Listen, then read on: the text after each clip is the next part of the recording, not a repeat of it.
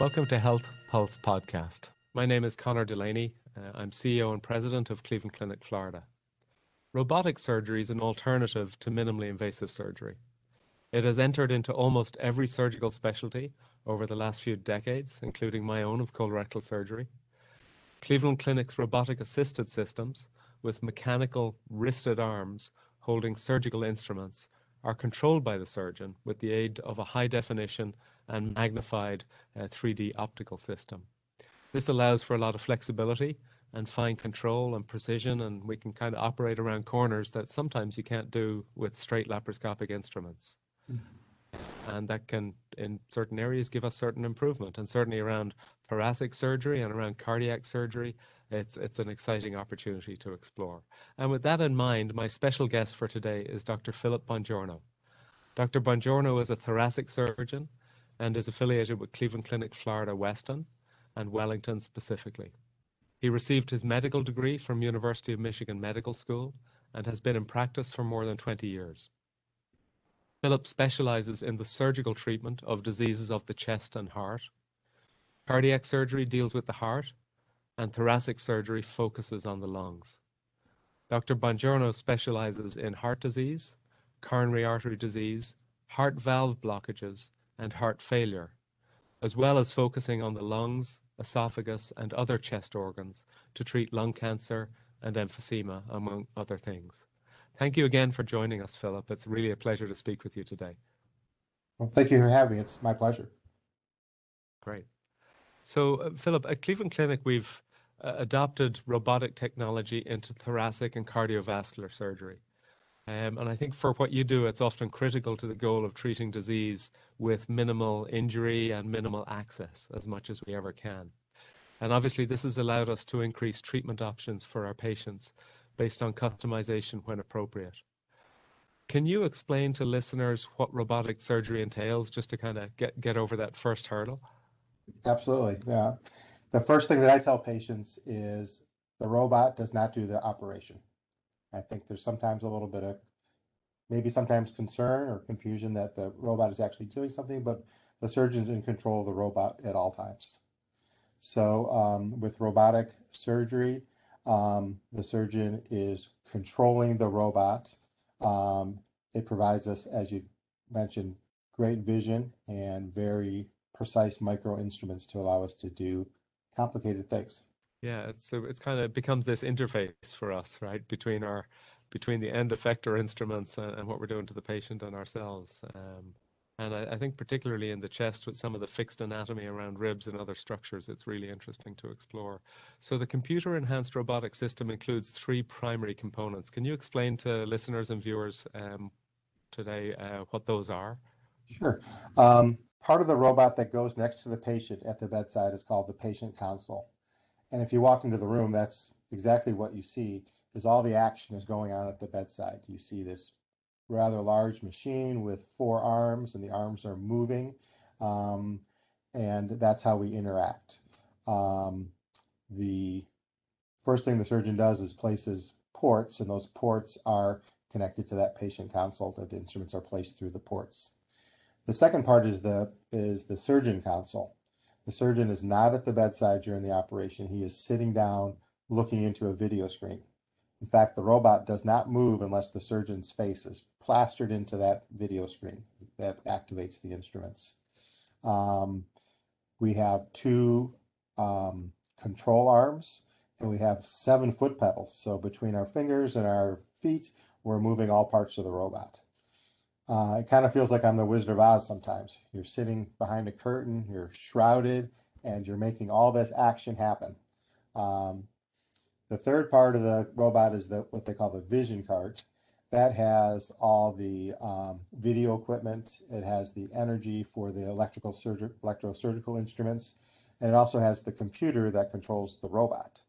So I don't think the computer is really the brain of the robot. The surgeon's the brain, but that computer is really like the spinal cord. So the surgeon makes inputs at his console. The computer turns those inputs into movement at the patient console. Yeah, that's actually a great analogy. I like it. Yeah, the surgeon stays as the brain. I like that too. Okay, But yeah, we like that. that's a great. Yeah, it's a super analogy. So, Philip, maybe talk to viewers and listeners about some of the advantages and disadvantages of robotics, and maybe two. One is robotics over non-robotic minimally invasive surgery, and then we can talk about minimally invasive surgery itself. Okay, well, let's talk about advantages. For Yeah, the surgeon, he can see the best he's ever seen. The image is magnified and it's panoramic. I think the definition of modern medicine is being able to see. And whether it's what we can do in radiology with CT scans or MRIs, ultrasounds, echoes, being able to see what's really going on, I think is what's really advanced medicine in my 20 years. The video equipment of the robot is just an extension of that. I can see inside the chest like I've never seen before. Certainly not what I can see with my own eyes. The other advantage for the surgeon is the micro instruments. They're very precise. They allow us to get into small spaces, allow us to really even do things that you cannot really do with open surgery because of the vision and the good instruments. For the patient, I think the main advantage is just the limited amount of trauma to the chest wall when we do thoracic surgery. And that really is a key thing in making the recovery quicker. Um, Disadvantages for the surgeon, there's not a lot, except that doesn't work really well if there's scarring. We need a big open space to take advantage of the vision. So if it's a redo operation or there's scarring for some other reason, that can really limit our options. Um, the disadvantages for the patients, I think, sometimes might be related a little bit to access. At Cleveland Clinic, we want to provide easy access for as many patients as we can, make our doctors available, make our operating rooms available. And the robot is just a little bit of a limiting factor. So the patient may not have as many options for the date of their surgery or their time of their surgery. But that's, I think, about all I can really think about for disadvantages. I Oh, think and then you some of asked the a little bit other, about comparing to thoracoscopy, which is yeah, I was what I've thinking done of for just the 10 years. laparoscopy or thoracoscopy versus Yeah, robotics. Exactly. it's sort of similar, and I think it's appropriate to call it robotic thoracoscopy in a way. But when we do thoracoscopy, we place a camera. The video equipment is not quite as advanced, and then we have one member of the operating team holding that camera at all times. So we take a person out, and we're basically asking them to move the camera, and they're using their experience to move the camera. That's not quite as good as the robot system. We make ports in a similar fashion, and we insert instruments through there. And for thoracoscopy, we have both. Sometimes we adopt the exact same instruments we use for open surgery if they'll fit through the access. And we have specialized uh, thoracoscopy instruments as well. These instruments tend to lever right at the chest wall. And so they're not, quite at the same precision. And they do, I think, cause more chest wall trauma. Sometimes when we do thoracoscopy, it's minimally invasive, and sometimes we're a little disappointed that the patient still has a lot of discomfort afterwards. And it really, I think we always think we can do better than this, and I think the robot maybe is a way to do it better. Yeah, and I think I agree. I think particularly around thoracic surgery, when you're working between those ribs and you've got that very fixed point, that's one of the things that the spinal cord of the robot, as you mentioned, can fix that point so it literally doesn't move any further. Yeah. Then, of course, there's the other things like suturing. I think for in complex site, if you're suturing, not that we certainly in GI surgery we often don't suture laparoscopically, but for what you do, and we might talk later about valve surgery and things like that. It opens up other opportunities and other things we can do. Yes. So maybe you can also share with us or explain the difference between a traditional open heart surgery compared to a robotically assisted heart surgery. Thinking of the incision, how different it is, and how that translates into recovery time changes. Okay. Traditional open heart surgery, the most common way that's done in the United States and around the world is through a breastbone incision, where the surgeon cuts the breastbone usually from the top to the bottom. We do have some techniques where we only cut half the breastbone, but that requires a significant amount of healing. That bone takes 6 weeks to heal, and a lot of patients don't even like the idea of having their breastbone cut. It is a great technique. It's very safe for the patient, allows the surgeon access to all regions, but um, a lot of patients are looking for other options beyond that. And so with robotic surgery, we're able to move that incision from the front to the side. We work between the ribs. There still is a incision, which I call mini, that might be maybe 2 or 3 inches in size, but the rest of the robot ports are all literally poke holes, maybe only a few millimeters in width. The rest of the operation is conducted in a very similar fashion. The patients require cardiopulmonary bypass. We use similar techniques that we do for open. And what we've done with the robot is try to actually sort of standardize it and simplify some of the techniques that we use. And in medicine, generally, that's good for the patient to have it as simple an approach as possible. It's very reproducible and it becomes very safe.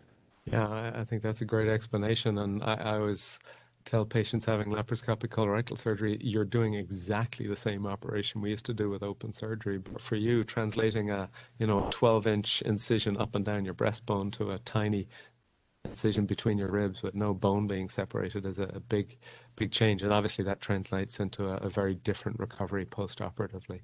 Yeah. So are there specific limitations and individuals who aren't recommended for robotic assisted surgery? And if so, why might that be the case? I think for the most part, there aren't that many limitations. As we gain more experience, we're willing to apply these techniques to most patients. Body shape and size makes no difference. I mentioned before scarring. So if we need a space to work in to take advantage of the great video of the robot, and so as long as it's not a multiple redo operation where we anticipate scarring, then I think all the techniques can apply to almost all patients. Sometimes for heart surgery, we would have to be focused in on one problem at a time.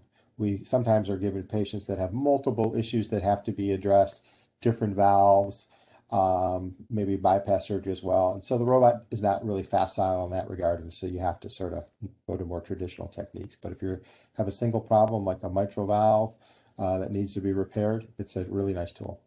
Yeah, I think that's one of the key strengths of particularly robotic minimally invasive surgery, if there's something really targeted like that. So if it's a valve and four vessels, it's probably not the right one for an Exactly. invasive approach, but if it's a valve, that's just perfect. So we incorporated thoracic surgery after our successful experiences with cardiovascular surgery. What conditions affecting the lungs would benefit from using robotics and minimally invasive approaches? I think the answer is pretty much all lung surgery can be done robotically. So a lot of what we do are lung tumors, lung masses, sometimes lung cancer, and so those are very adaptable. And then we also do other areas of the chest. The mediastinum is sort of the area between the lungs, above and below the heart, and those areas are easily addressed by the robot. Um, when I think about lung surgery, I think the biggest part of what we call ERAS, enhanced recovery after surgery, is the chest wall trauma. And by doing lung surgery with minimizing any trauma to the chest wall, the patients are so far ahead in their recovery. Yeah, I think it transforms recovery. I mean, we had the same experience with colorectal surgery as we developed laparoscopy. And when we partnered that with, as you said, we called it fast track surgery initially, but then enhanced recovery Yeah, more recently. And we changed patients needing to stay in hospital for 7 to 10 days down to 1 or 2 days. It's just a dramatically different recovery. yeah. They go home taking Tylenol instead of opioids. It's very different. So maybe explain a little bit what a patient can expect before, during, and after a robotic surgery. Maybe you can bring it to life for them and take them a little bit through those steps that you take. Okay, well, I think that I would reassure the patients that they're getting the exact same evaluation before surgery, regardless of what technique we're going to use. So it's going to be a careful evaluation, work with them to make a decision about whether surgery is the best choice or not. So all that doesn't change. When we get to the operating room, our goal is always to complete the safest operation that we can. And with the robot techniques, we're going to be able to use, I call them micro incisions. These are literally just poke holes, bigger than a needle, but nonetheless, um, just a poke hole for the most part. Um, and the operations we're going to really mimic exactly what we do with open. Um, And so they get the same surgery, the same result. Anything we've looked at in thoracic surgery, the results are either equal or actually improved. Certain things like with lung surgery, removing lymph nodes, which is part of the standard operation, can be done so much better with a robot. And when we survey, in my own personal experience, I'm doing a much more complete job with the robot. After surgery, I would tell patients to be prepared to get moving. The recovery after surgery is a lot of it's on the shoulder of the patient. We ask them to get out of bed, to walk, to do breathing exercises. You mentioned length of stay. Our goal for our lung surgery patients is to get them out of the hospital on the second day, and the team is disappointed if they're not home on the third day. With open surgery, we used to kind of give them that 5 to 7 day window.